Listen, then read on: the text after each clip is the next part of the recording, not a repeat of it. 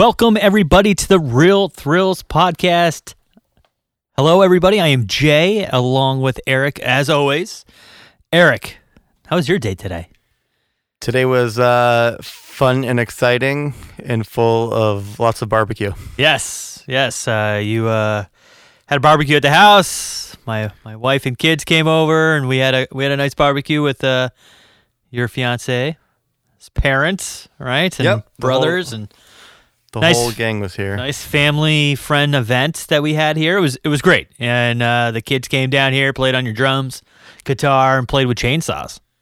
Yeah. How old are your kids now?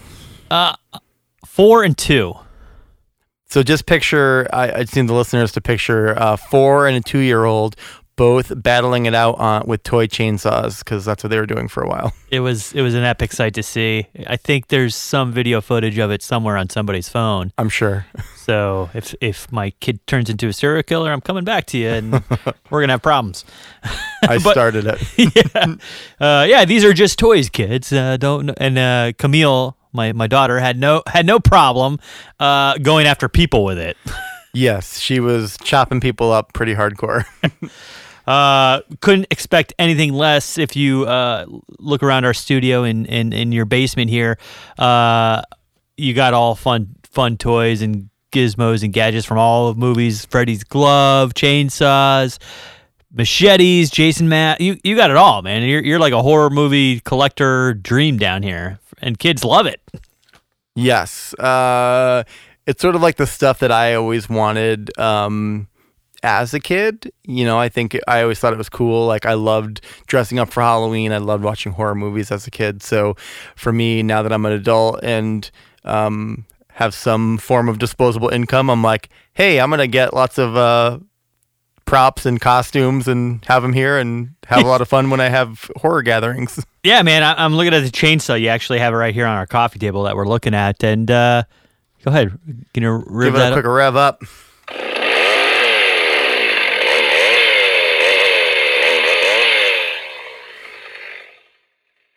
Yeah, that thing's great. I mean, it's just a fun prop to have, and yeah, I could see being a kid, even an adult, and wanting to have that around as a paperweight for our show's notes. So can you get that thing off of your notes? Thank you, so that we can start the show.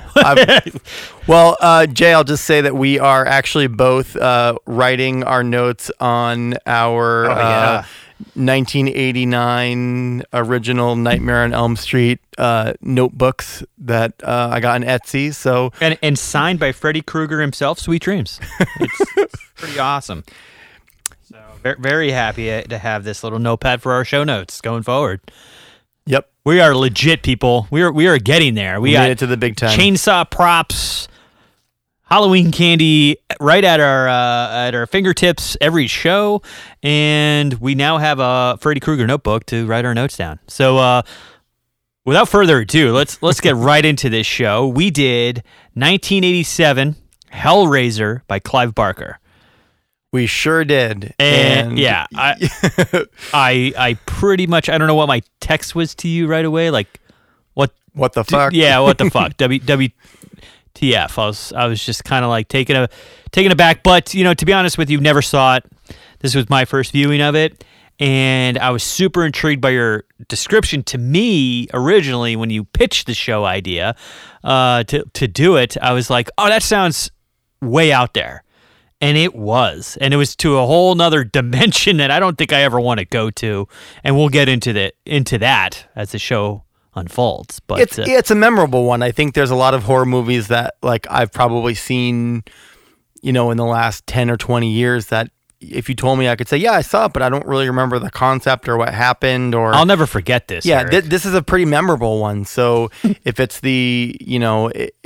Again, Pinhead to me is a pretty iconic horror villain. He was always up there as the pantheon. He's I don't know, top 5, top 4. Like, he's up there. Super recognizable, right? Yes. And was a talker. So in a very whoa, whoa, whoa, you know, like very scary effects they put on his voice to make him sound really intimidating. But if you actually see the actor Doug Bradley, who really kind of nailed this character, not a very intimidating man, right? No. He kind of looks like, you're like high school, like football coach that does like special teams or something. Oh yeah, that guy. He does look like that guy. I know who you're talking about. Yep, you see him at like, the local acupuncture shop or something, and you're like, it's a pinhead. Oh man. Yeah, now I don't think I'll ever do acupuncture again after watching this movie. I think I'm only going to do acupuncture now. So yes, 1987, Clive Barker. We already did one of his other films. We did. Candyman, which was written and directed. Don't say it more than that. Okay. One time is good. Yeah. So written and directed. Clive Barker had a what was it? A novella called Hellbound. Hellbound Heart. Hellbound Heart. Yeah, right. The Hellbound Heart. Which sounds a little like trashy romance novel, like while you're waiting. I guess this was kind of in your mind, maybe, or in some people's minds, but in my mind, it's completely something I don't know anything about. It's a whole nother world. Like I can picture like a horse being on the cover. That's what I'm getting at. And Fabio writing it. Yeah, exactly. Yeah. So they didn't think that was a good title for this, so they called it Hellraiser, and it did fit. But there's a bit of that element in the movie, right? There's this like lustful romance between Julia and Frank, and she's with her, kind of like nerd alert husband who's not really satisfying her needs, and Frank who's like experienced everything in the world, like, banged the hell out of her and gave her this like forever lusting for him before her wedding. Right. And even that scene in the movie where they're having sex, infidelity, there was just tons of BDSM. We're going to get into that right now, I guess. The bondage, sadomasochism, aspects of just their relationship in the common world, right? In our world, he was kind of this. You just kind of touched on it. He was always pushing the boundaries of sexual pleasure or pleasure for himself in masochism or whatever it may be, or how he treated women and how Julia was just an object, but an object that he wanted to dominate or whatever. And she was wanted to be submissive and dominant, right? So you see that right away. And that's why Frank and Julia, as we go into this movie, have this connection, this rare connection of just like, she'll do anything for him. And we'll get into what she does. But they had a special connection, and Larry, her husband-to-be and husband in the movie, kind of fell short in that category, I guess, for her pleasure, and she was always drawn to Frank. So right away, I don't know, you have any more notes you want to touch base on before we jump into opening scene? Or no, I think, again, like hedonism, I think is a good word for this. It's like, again, this prioritizing pleasure over everything else is kind of Frank's way of life. And I think, again, that's why he gets this puzzle box, because this is supposed to, if he can open solve up the puzzle, this box is supposed to open him to these whole other world of pleasure. Other dimension of pleasure that will be so great that it's going to be otherworldly, so to speak. Yeah, that salesman in Morocco could sell anything, right? Right. Ice to an Eskimo, whatever analogy or whatever you want to use there. This guy could sell anything, and he sold it to Frank, this puzzle box of exactly what you just said. This pleasure beyond anything you ever have seen or felt. And he was like, oh, that sounds awesome. Yeah, where do I sign up? So he's like, here's my pile of cash. Let me slide it across the table. Yeah, I can't get this box home soon enough to unfold it or solve it. Whatever. I'm surprised he took the time to light all those candles before he started to try to solve the puzzle. Yeah, jeez. Yeah, unless that was like his lighting source, right? I mean, yeah, and it was his ritual or whatever it may be. Yeah. So let's get into it. Opening scene. You got this salesman in Morocco selling this puzzle box to Frank Cotton. Very pivotal character in the whole Hellraiser world. Right. He really is the catalyst to what we'll get into, the Cenobites of these creatures, or what did your sign say? Demons to some, Angels to others. angels to others. I mean, that right there really explains what these people are all about, that we're going to take you to the outermost depths of your pleasure and pain, and we don't know the difference. We don't care about the difference. Right, because realistically, like, if I want that much pain because that's my pleasure, then these people are angels to me. But yes, they may be demons to others because they're causing pain that's, again, out of this world. So I'm not gonna, I don't know what you do. Lots of layers, right? So this movie is like an onion, right? And I think that's why they probably had to create the 9 or 10 sequels that they did, because there's so much that you can do to get into this story. Where did Pinhead come from? Why are the Cenobites the way they are? And that's why this movie was actually pretty phenomenal and unique to a whole different portal of horror, this genre of where we're going. And that's why we have to sit back as just being these movie lovers, the horror movie lovers, and watch it and go, all right, well, that was fucked to me, but to others, this is like, wow, exploration into this whole other society and world. It's very interesting. And I think the other point of this, and I don't know if this like really sums up the show or not, but I think it's like many of these movies that we've done so far, we've talked about, we've watched at a much younger age, right? They're movies that we've seen, a lot of these movies I saw as a preteen. And, there wasn't the internet really around to go on and figure out, well, what did it mean when this thing happened? You weren't like going to YouTube video clips of the director talking about how they made this scene. So this is sort of like that piece of just, we're watching the movie and then we're talking about it, right? We don't know where every little bit and whatever came from. And I think it's important to say, like, we're kind of coming from the layman's terms of horror fans. We're not saying like this is a shot for shot representation of what happened in this film. It's more about like, what did we get out of it? What did it mean to us? And we have questions, right? So we're not coming to you as authorities and saying this is what this meant. We're just like, we want to talk about what the fuck this meant to you. I want to know your thoughts, Jay, on like what a Cenobite is, and I want to be able to talk about what my theories are. So like, strap in. That's what we're going to talk about tonight. Yes. All right. So opening scene, sells the box. Frank takes it back to his home. He's got the candles. Lights the candles, solves the puzzle, and we see like all these hooks start entering flesh. Yeah. And then I think it goes immediately where all of a sudden Frank just gets ripped apart. All these hooks just like shred him, basically, like they're pulling pork. Yeah. Which was also on the menu today. We had some pulled pork. Oh, we did. It was delicious. Which I'm surprised I could eat after watching Frank's body get pulled like a pork butt. Yeah. But yeah, and so we sort of see, and we talked about this before, which is kind of funny, is that Frank solved the puzzle and opened up the world of the Cenobites and this other, worldly labyrinth from this box. Like Pandora's box. And then one of the Cenobites solves the puzzle of Frank's face by putting it back together.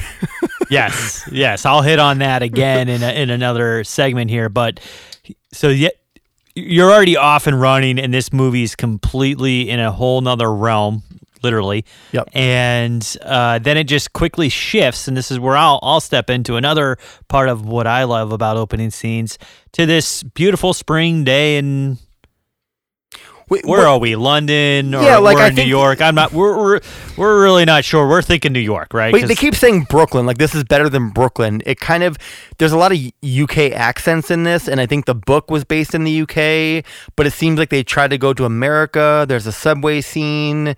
It's kind of a little bit fishy. Like, this could be like upstate New York. It could be the UK. We don't know, but looks like a gorgeous day. Could be Pittsfield, Massachusetts. Who knows? Could be. It probably is Pittsfield, Massachusetts. We don't know. So they go to this beautiful scene. They're going into this house, and it's Julia and Larry.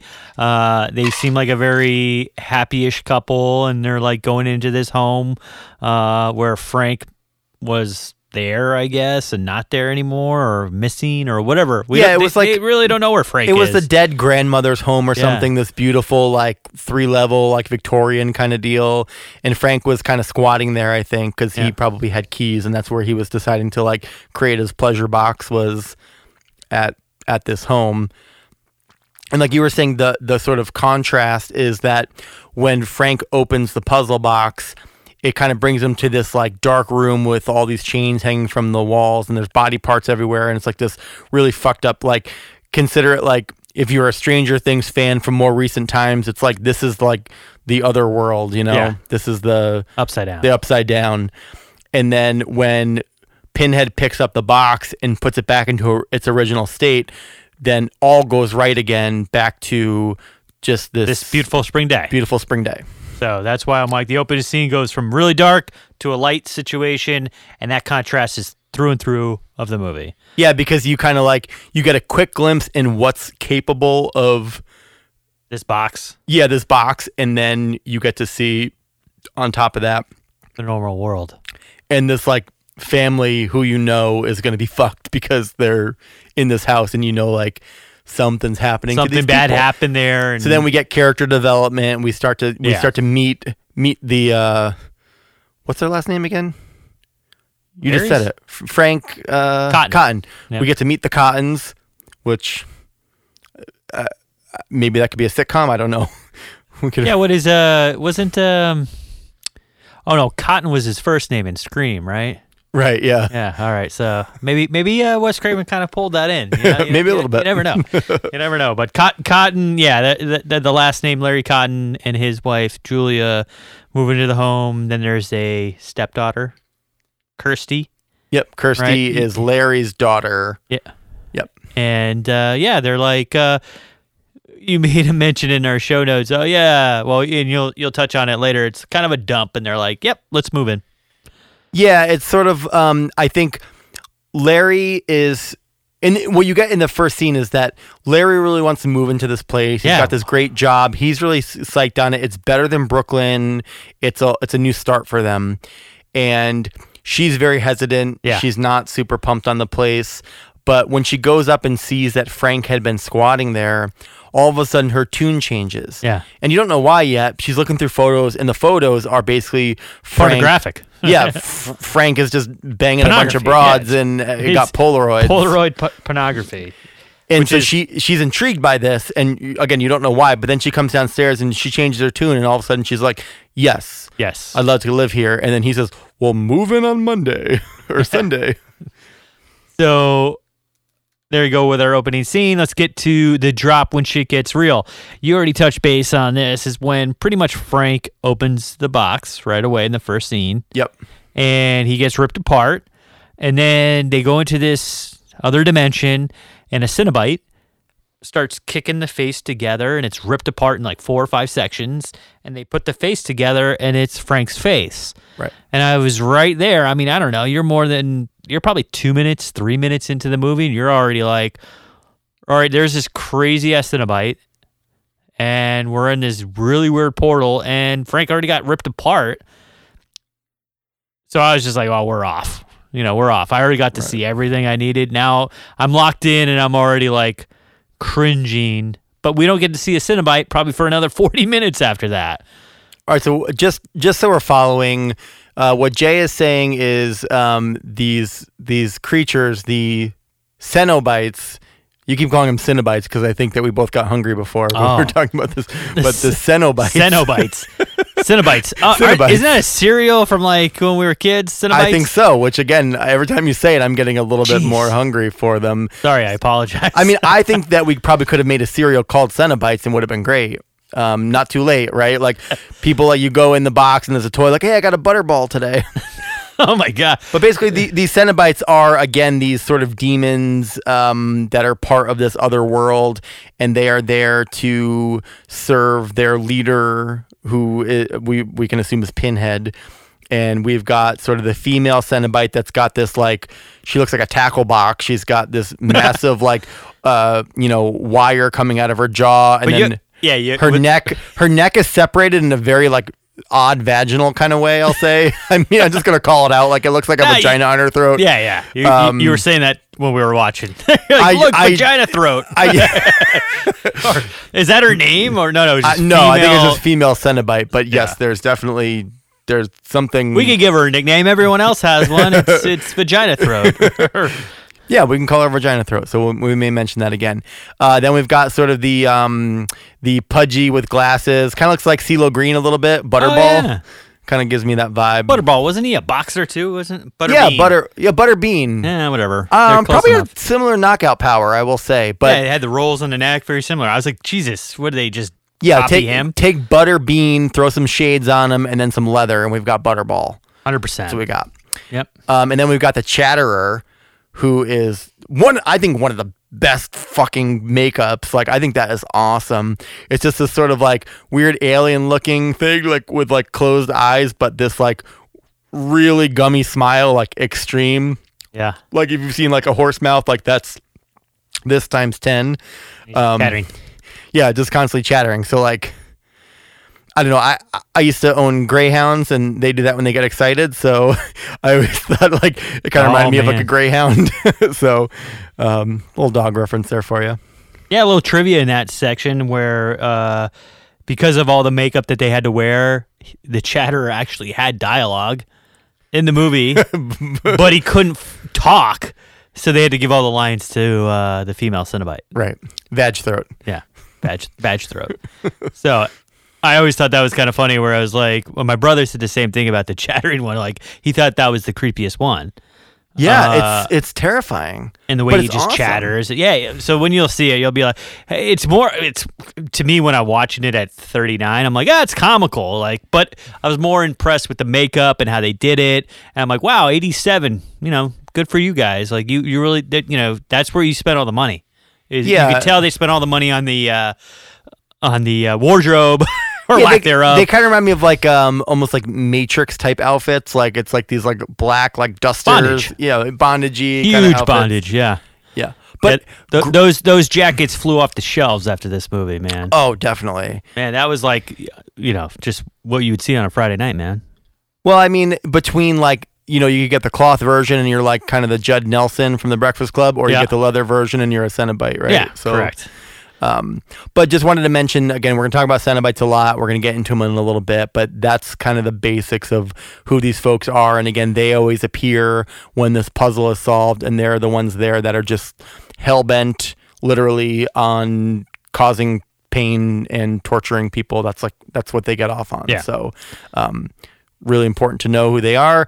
They don't make a lot of appearances in this film, unfortunately. Which is unfortunate, yeah. Because I think we talked about it, that we know that a lot more films came out and that they play a much bigger role in these films. But certainly after you finally see them in the film, you're like, I want more of those. Like, I want more Cenobites. And that made sense because, it did pretty good, right? Did you mention it was a $1 million? Yeah, the budget came in like a little bit under $1 million, but came back with almost a $15 million gross. Yeah, I read somewhere in IMDb that it was almost 20. So great. It did all right. Thus, let's make 9 more. And let's really explore. And that's, I think, what they did. I don't know. I didn't see the others. Because when you're left after watching this movie, in my mind, I was like, I want to know more about the backstory. I want to know more about this other dimension. Even though I'm not into any of that, I'm just saying it left a lot unsaid. All I'm following is Frank, who to me has a fantastic backstory that I'd love to follow as well. So, yeah, because is he a soldier? Well, he's already like kind of sadistic in his own way, that he's like he had to go to these outreaching realms to find pleasure and mixed with pain, I guess. If you're in Morocco, like spending hundreds of dollars on a box so that you can experience more pleasure, then you're probably like at a point where you've kind of peaked it in your sexual life, and you're going to try to find something else, So I think at that point, if he just kept good for him that he found this outlet. I think because if he didn't, I think he would just be a serial killer, and that right, because that's the only other route you go is like causing pain to others, maybe brings you enough pleasure. Yeah, or I think that's kind of where he was going.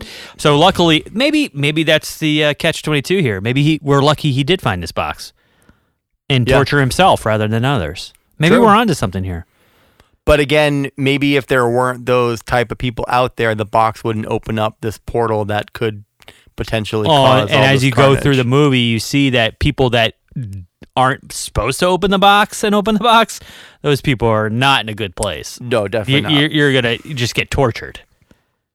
So I'll just say that the drop for me as we're talking about it is as they're moving into the place.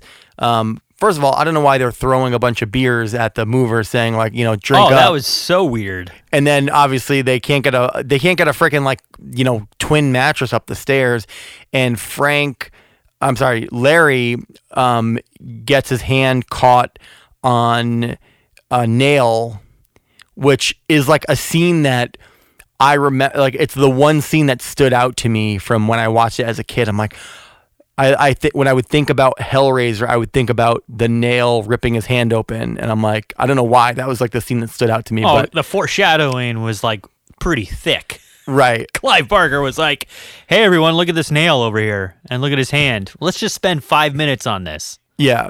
Well, it felt like 5 minutes. But anyway, he goes upstairs, and obviously Julia is very interested, and she's upstairs in the attic, and she's trying to find more, I think, remnants of Frank, because she sees that he was squatting there. But he goes upstairs, and he clearly has some issue with blood, because he's like, help me, I'm going to pass out. He's like dry heaving up there. But some of his blood... More of his wet blanket Yeah. is coming through, and yeah, we'll get into that. So his brother's like, if I'm not bleeding, I'm not going to ejaculate, and then we've got Larry who's like, oh, there's blood, Yeah, complete opposite brothers. Like, Very- night and day. the yin and which yang. makes sense. I mean, they are night and day. Yeah, one definitely belongs in one portal, and one definitely belongs in the other. Larry and Frank, right? Larry and Frank. Their mothers are proud, huh? Yeah. But the blood from his cut hand gets into the floorboards, and you see it go underneath the floorboards, and it starts reanimating, I guess, the remnants of Frank that are somehow had been ripped apart in the other world, or still living in this world. He escaped. I mean, they kind of alluded to that later on, but you're right. In this scene, why is he there? It's one of those untold questions. Like, it's a little weird, but I get it. They got to figure out some way to do it. Yeah, they got to figure out where he's going to go, and how he escaped, and he's like totally ripped apart. But that whole scene's pretty cool, like where they show him coming out of the floorboards, the different bits of light coming in, and then him just like emerging like a weird spider or something out of the floorboards. Pretty cool scene, but he's basically like this skinless, like weak, feeble man, and we'll get into that in a minute. But the drop again is we've now, with this blood, we've reanimated Frank, and he is in the attic. So shit just got real. Yes. Yeah, Frank is back, and I was the scene right before when he got ripped apart. So we're kind of in the same. Frank really owns that section, the drop. And Frank really owns being the most interesting character, in a sense that, man, he's out there, and you're following this guy's path and his family, and like you mentioned it. I don't know if you did mention it, but you mentioned to me in the pre-show notes that this is kind of a tale of two movies here. Totally. The family movie with Frank and Larry and Julia. We'll get into that. And then there's the dark dimension. Like a sci-fi type element. Super fantasy. It's like very fantastical type of movie. But the concept of, and this is what we were talking about before, is the concept could have worked even if you didn't bring in the Cenobites to some degree. Like, even if you didn't bring in that other Pandora's box, like, the concept of the film is pretty great. It's this guy who needs to feed on blood to reanimate himself, and sends out the woman that is, in love with him, to go bring home these men, lure them there through, promises of sex, and then killing them so he can feed on them. So like, that could be a vampire movie. It could be a lot of different things. And be a great film, even if there's not this other, element of the sci-fi piece. But then you bring in the sci-fi piece and you've got bondage, sadomasochism, and all these other things happening that I feel like it just opened up a different box, so to speak, for horror, right? Well, and like we mentioned again, and we'll touch base very quickly, because Clive Barker also wrote and directed this movie, like a lot of his movies. So his mind of kind of what he was going through, we kind of did a little show notes beforehand and kind of learned a little bit more about Clive Barker's past. So I guess he was into older women at times, and then he was into very men. Young. Yep. Yeah, and then he was into some men for, it was almost like 16 years he was with somebody, right? Yeah, he dated this one guy for quite a bit, but it also said that he was doing some prostitution. As he wasn't making it. So he was sort of like in a little bit of this world, I think, like selling his body, things like that. So yeah, and I guess he takes a lot of that element, and you could see that there's a lot of like some Christianity in the movie where they kind of diss it in a sense. Right. And there's also this bondage BDSM world. He's a bisexual. He's trying to communicate through this film, through his writing. Again, I'm just taking liberties of what I'm trying to say here. Right. But he has a very decorative past that he was able to put on paper to make this movie, which just he gets to just be free with his thoughts. Yeah, it's a great mind. Like, again, a great mind wrote this movie. Right. And he had to take from all of his kind of experiences right. and dump it into this movie, which was very original to us, but also probably at the time, kind of everyone's kind of like maybe taken aback by it as well, right? We're in 1987, you're still living in this world, not like 2021, where this is kind of like, oh, this is normal. Right, this is not, or this is okay. Right. Back then, it wasn't. There was maybe a little darkness to it, right? So I just wanted to make sure we kind of touched base a little bit there to kind of say, yeah, Clive Barker is a very interesting mind, and that's where this came in general, from. like I think one thing about him is that he is pretty critical of organized religion in general, and I think that a lot of the Bible influences and this whole genre was right. riddled with what you're trying to say there. I mean, there's one scene that I don't want to. There's a moment where Kirsty is hiding from I think it's from Frank, right? Because he's trying to attack her, and she hides in a closet where a Jesus figure pops out and kind of does like a little fright scare. Like Carrie. Yeah, a little fright scare. Oh, yeah. But I was also like, in my mind, forgive me, but Jesus in a closet? I don't know. Is that a little undertone there? Could be. So I thought that jumped out to me, not knowing his past until I had to do research after the movie. But I was like, oh, why is, Jesus is in a closet? And one thing to note too is that he, so Clive Barker, he co-founded this like theater troupe that was back in like the late 70s, and I think he started working with Doug Bradley then, so probably made good friends, and it was kind of the perfect person to put in his film, almost 10 years later. So just want to call out that they were kind of like seemed like long-term friends. Yeah. So probably a great gig for Doug Bradley to then go on and do eight Hellraiser movies. Yeah, why not? He crushed the character. I mean, he's Robert Englund. He's what Robert Englund is to Freddy. Clyde. What's his name? Clyde what? Barker? No. I'm sorry. The Doug Bradley. Doug Bradley is literally Pinhead, right? Yep, so for sure. Let's go right into favorite death scene. Do you want to start? Because yours is before mine. Yeah. So I'm gonna say that my favorite death scene for a couple different reasons was the first sort of like thrill kill for Julia, where Frank convinces her to go out and kill for him. not necessarily kill for him, but lure some bodies home so that he can feed on their blood. And so she brings home this dude who very comical in his hairstyle, but he's got like basically this completely bald head except for these little bangs in the front. So just want to call that out. But she lures him up to the attic after being a little bit reticent.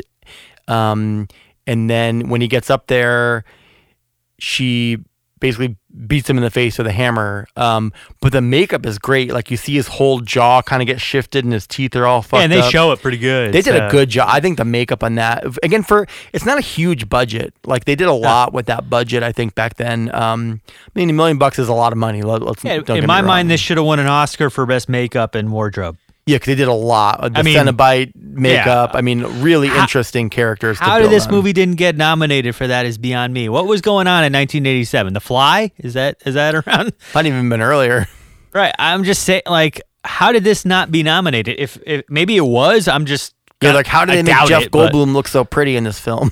Yeah, but that's the best makeup job. Right, and why is he so attractive looking? Yeah, he's a hunk. But this movie, Head and Shoulders, is literally best makeup and artist. I mean, best makeup and wardrobe. I agree. Super creative, innovative. Well, let's go back into our time machine and nominate this because it should be right. Let's give kudos to the leather outfits and the makeup artist. Like, great. Yeah, you really showed like some craziness in this horror. This other world. Yeah. But anyway, she beats the fuck out of him with a hammer. And what I thought was really cool about this death is that when it shows his body after, he's got this really twisted face. It kind of is reminiscent of when they did The Ring and the sort of like scared faces of the people that died from The Ring. And they got these like big twisty jaws, or even like the ghost face mask of this like big wide open mouth, like almost like this horror, like they were scared stupid almost, that kind of that vibe. So I thought his corpse stuck in that state with his face was just it was a great makeup, and I think it probably influenced a lot of horror going forward. So that's what I got for the death. All right, so my favorite death scene I think comes like an hour and 22 minutes in. It's when Frank, with the bodysuit of Larry, right? The suit o' skin, is literally the Cenobites, right? Right. Am I saying that right? Jeez, I got to slow that down. Cenobites. The Cenobites. Arrive back at the house. They confront Frank, who's dressed up as Larry, and then the chains come out and start ripping him apart. Again, or ripping into his flesh and start pulling him apart, kind of like a gimp or whatever. Yep. Like that type of pleasure, of pain, or whatever Frank wants, and that's kind of what they're giving him. And Kirsty opens the door and sees this happening, and then he says the line, in my mind, Jesus wept. And Andrew Robinson, who played Larry, convinced Clive Barker to change "fuck you" to "Jesus wept." So to me, it is pretty much a fuck you to Christianity. I mean, sure. which is a scene to me because I am a Christian and I saw it, and when they said those words together in that type of scene, it hit me in a weird spot. It's weird. What? Like, I had to like look that, like, what did that mean? What does it mean? Right. Like, it seems terrible. and I think that was the point, right? That they literally delivered it to perfection. Yeah, it's almost like they're talking about the trials and tribulations, at least of like, the story of Jesus and the torture piece of it. And that, to me, it's sort of like he's enduring this horrific, terrible pain, and he's sort of saying like Jesus was a pussy, right? I mean, is that that sort of kind of like what the connotation is? It's kind of like, well, if you're replacing "fuck you" with that, it's very, the connotation's right there, right? Right. In a sense, that's why I'm like, what? And it wasn't until I did the trivia notes to kind of find out that Andrew Robinson said, "Hey, let's switch this up a little bit," and I think that delivery was like, but brilliant. It really is. It's a good. In a sense, it really hits you in a weird place. Like you just sit there and be like, you sink into your couch. Like I just go, whoa. Yeah, so quick funny thing is, after watching that again, so I rewatched this film like maybe a year and a half ago or something. But I rewatched it for the first time in a long time, like maybe a year and a half ago. But I remember that scene, and I asked my fiance, I'm like, all right, let's say you're strung up on this device and your flesh is being ripped apart and it's the moment that you're going to die. What's your final line? And she's like, I don't know, fuck you. And I'm like, okay, check this out. And then I played her the end of Hellraiser, and she's like, what the fuck? It's like super weird. And maybe that was the effect of it. And it does, like, it's so creepy and weird and confusing that, again, when you watch this for the first time, if you're an OG horror fan, let's say you saw this in 87, like you didn't know what the fuck that meant, right? Like we had to look it up to kind of find out what the context was. You mentioned it earlier. Thank you, internet, because I don't know what I would be thinking in 1987 about any of this movie. I'd be like, unfortunately, the internet helped this movie because there's people that did a ton of research on it, right? Which, and you hit on that already. It almost comes off as a question, though. I will say, is that the delivery of this, he says, Jesus wept, right? Yeah, was Could there we a throw a question on there? He went up a little bit, like he was answering a question for like Miss America or something. If all the kids have meals, then they won't be hungry. Yeah, like, is that a question? Yeah, maybe. All right, let's get into the next. Well, that was dumb. I'm just going to go out there when Julia was bringing these guys home, infidelity, and let's go up to the attic. I don't know if you're going to go through that whole process. Backseat of a car probably sounds just fine. I don't need to go all the way to somebody's house in a creepy attic. In a creepy attic. Because even they are questioning it when they get there, like, hey, are we in a safe spot? Like, is anybody going to... Are we going to bone, right? Yeah, like, is anybody going to catch us here? So I was like, well, that's kind of dumb. Like, just don't follow somebody up to your attic, And you have that much trust that your husband's not going to come home? Right. Or your stepdaughter or... yeah. The mailman. I mean, it just seems weird. Like that's where they would do that. Like she couldn't take them to a back alley, slice their throat. And nobody's out on the street seeing some rando go into this house with this woman, and there's no suspicion by the police. Like I don't know how many guys got murdered. 3. And so again, the whole time Larry's at work, right? So this is happening during the day. So who the fuck is in a business suit drinking at a bar like in the middle of the day? I mean, I guess it's the 80s, so that's what people did. But it just seems like an odd, like this is what, noon that she's going out and picking up these dudes. Maybe they're on their lunch break, taking a couple shots of bourbon. And that's what they alluded to. The first victim was kind of like, hey, are you here on travel like me? And you could tell it was like a random noon. She's like, hey, want to come to my place? And we're off, like right. She's murdering the guy. The other part is, well, that was dumb is not really, well, that was dumb, but it's something I definitely want to jump on as far as like unintentional comedy or whatever I kind of giggled about is how Julia really was like channeling David Bowie. Oh, yeah. Every death, she just kept getting more makeup. Literally, like, what's that album when he's dressed up like... Ziggy Stardust? Yeah. That's the one. So it's literally Ziggy Stardust. Julia's really channeling that throughout the whole movie as the movie keeps. Yeah, she's got kind of like red Bowie kind of hair. She's got she's like slicking it back, that mullet kind of look with. It's kind of a popular look now. I think a lot of a lot of people are putting that haircut back on, but they're really shaving the sides and it's kind of like a new age mullet. But it's like a mohawk mullet kind of combo. Yeah, and tons of makeup, the eyeshadow. Bright colors, red, orange, or whatever. I don't know. I just, once I saw it and the way she was dressed and the puffy blouses, I'm like, I'm pretty sure she loves David Bowie here. She definitely loves David Bowie. It's not really, it doesn't fit well. That was dumb. I think it's brilliant. Yep. David Bowie, like let's look like that guy. All right. So anyway, any more? Well, that was dumb.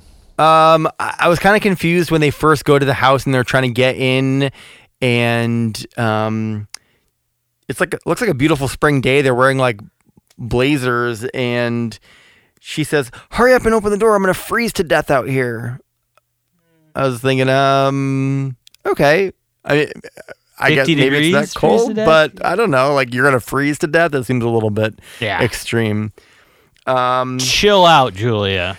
We already mentioned before. You have already an ice cold heart. So. Yeah. We already mentioned before. Or maybe she's like, hurry up, get in there. I want to see if Frank's in there. Yeah. I want to bone. Because we haven't mentioned it. I don't think we actually talked about this directly yet, but Julia has an affair with Frank before the wedding with Larry. Yeah. And then Frank disappears.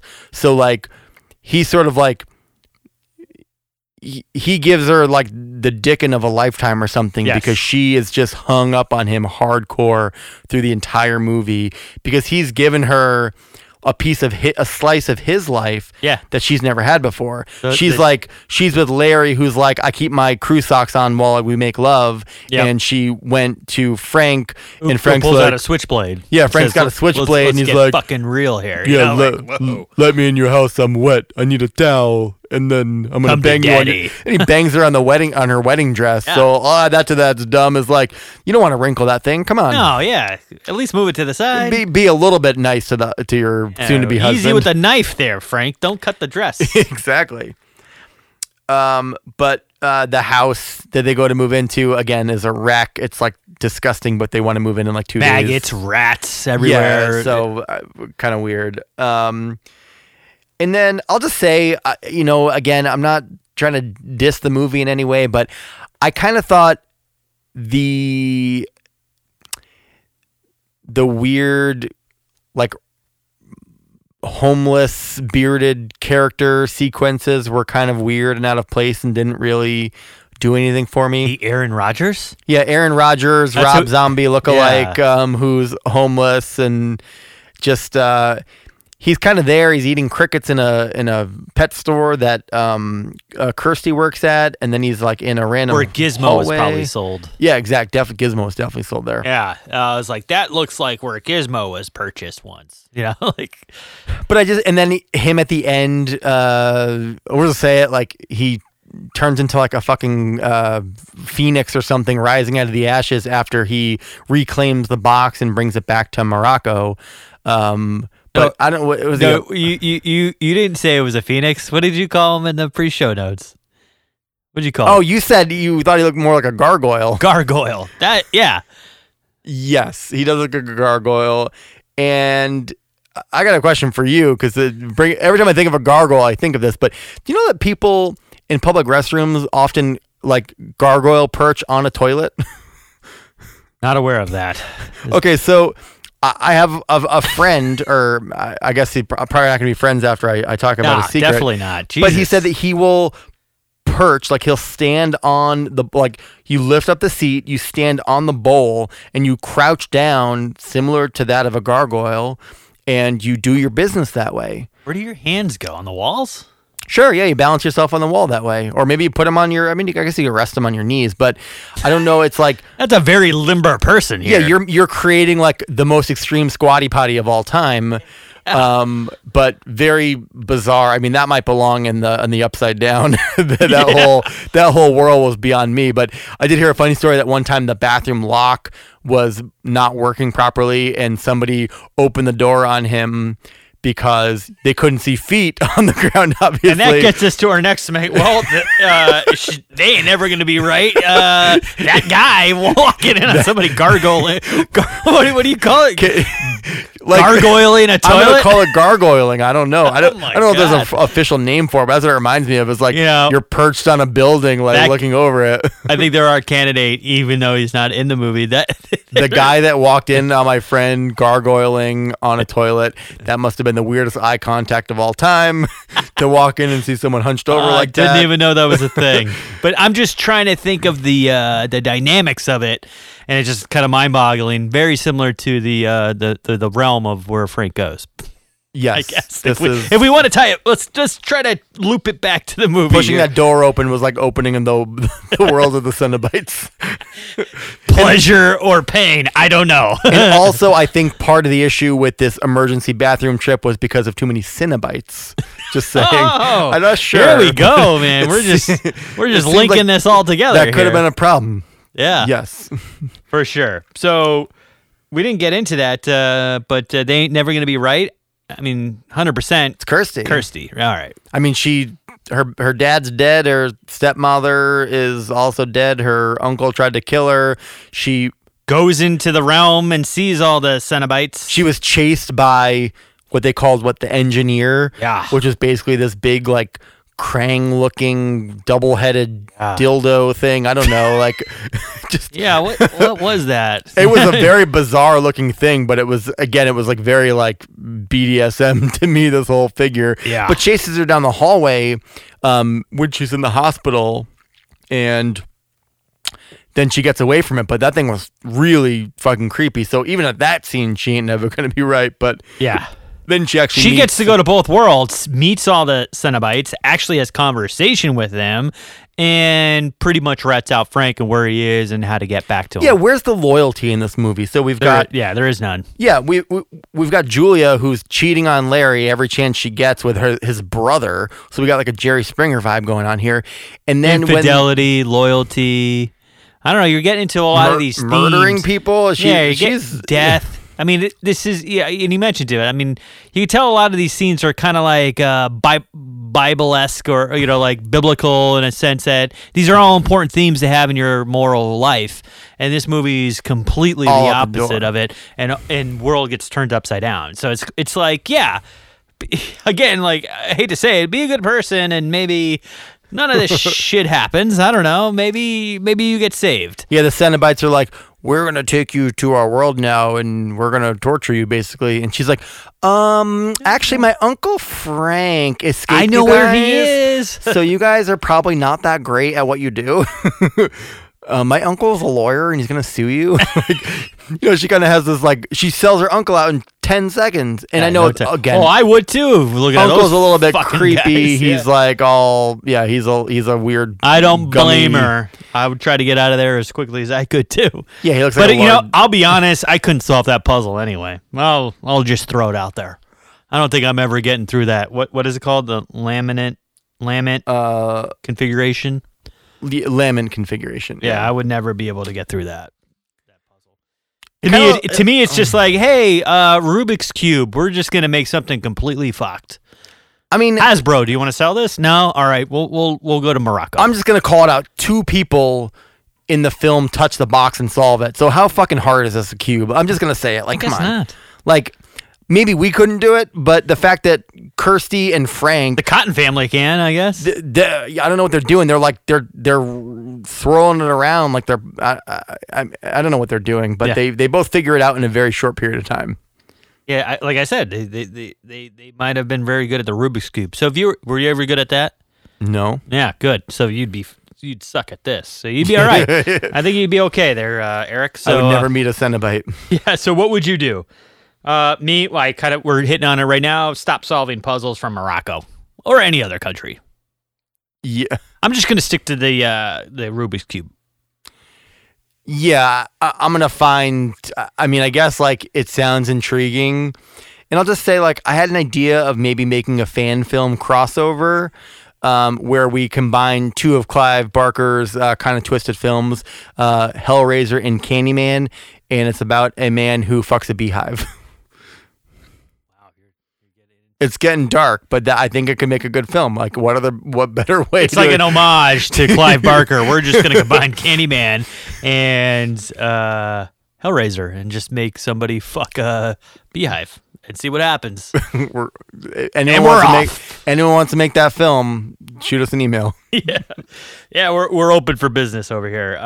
Alternate ending. I think we already kind of will be very quick with here because there were so many movies. It's kind of hard. I think we just kind of agreed that the whole gargoyle scene or that Phoenix with that guy taking the box out of the fire, turning into this skeleton gargoyle and flying away to bring the box back to Morocco to be resold again as like a Groundhog Day you mentioned.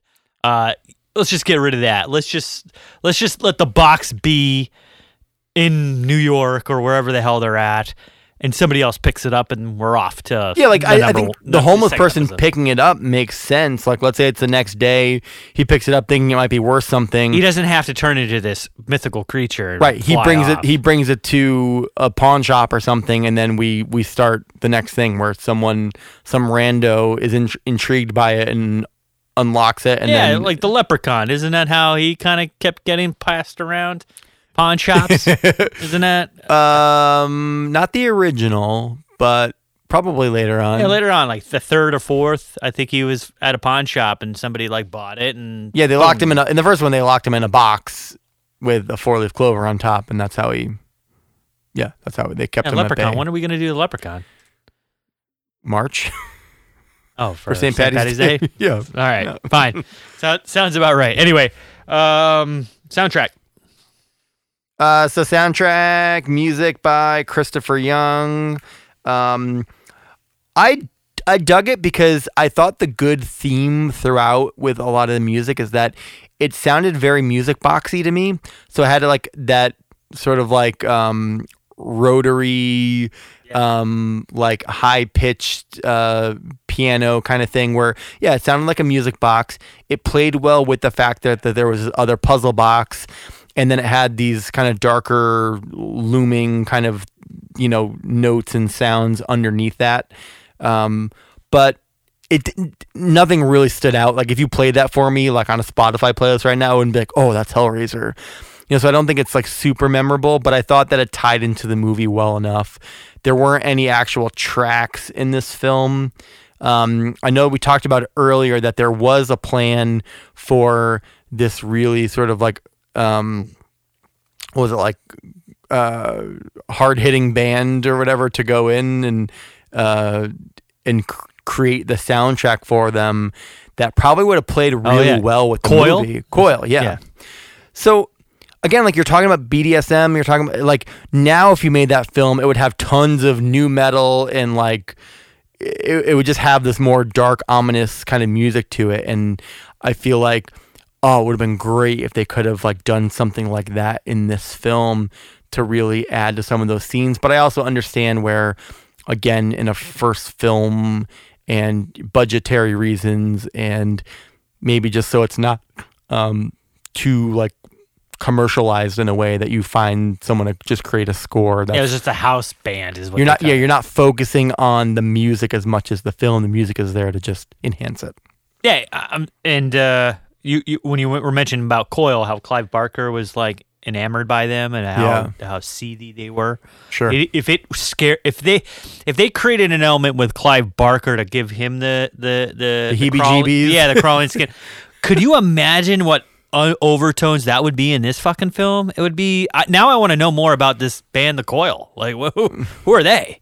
Let's learn more about them. I'm gonna make a playlist. Here we go. Like you're off. That's your. I better shit my pants like within the first like 5 minutes of their catalog. Yeah. Otherwise, I'm gonna be let down. Yeah, I'm sure we will. I mean, if Clive Barker, like I said, I might put in a diaper just when I put on there. I'll put some headphones on and we'll go. We'll really go to town on this. Well, there's your homework, Eric. You listen to The Coil and you let me know how you shit. I guess. But hey, that's the end of our show here today. Right? You got anything else, or you want to touch on anything else? Just for rating on the soundtrack, I'll give it a 6. 6.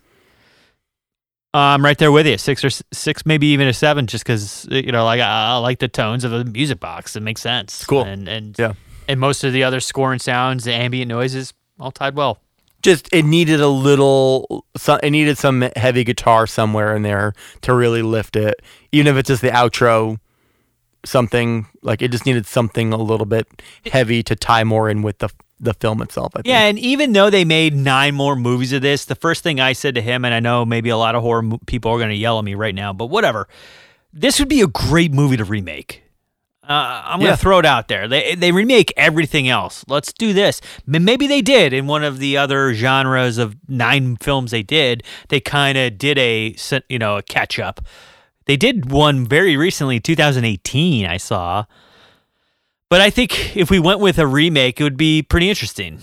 Of the original, let's not remake. You know, if you want to do the whole concept over again in one movie, I think that's too much. And hear me out. While I love Doug Bradley, what do you think about J.K. Simmons as Pinhead? Oh, 100%. In his like Whiplash character. He probably channeled that. Oh, I mean, my goodness! He just has that vibe. I think he'd be great. I think you're onto something. Let's get J.K. Simmons as Pinhead, and let's go with a reboot. I mean, and Sarah Jessica Parker as a Chatterer. Oh my God! Burn, sick burn. I think that would be cool. I mean, maybe people are gonna throw negative remarks at our Instagram. Yeah, you could probably get sponsored by like Home Depot or something with Pinhead's costume. So yeah, and the hammer scenes killing people. Yeah, I feel like you can make some money easy. So, but anyway, we are now ending it here. But next week we're going to do. You started writing down a list. I think we're going to follow an '80s theme for September. So I think we're trying to choose between. I think next week we're either going to do The Thing. I think I like that. Probably going to do The Thing. Yeah. We've also got a couple others that we may look at. Return of the Living Dead is a great option. Evil Dead. Yep. And perhaps the horror action thriller Predator. Yeah, a little off the beaten path there. I like to throw that in the horror movie genre because of the alien, the sci-fi.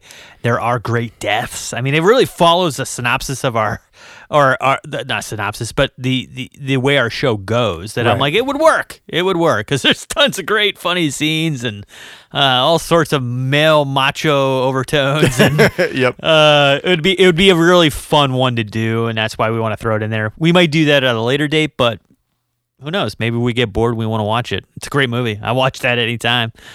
So I'm game. And yeah. So that's it, man. Sounds good. Let's Hellraise out of here and peace out. Catch y'all next week. Later.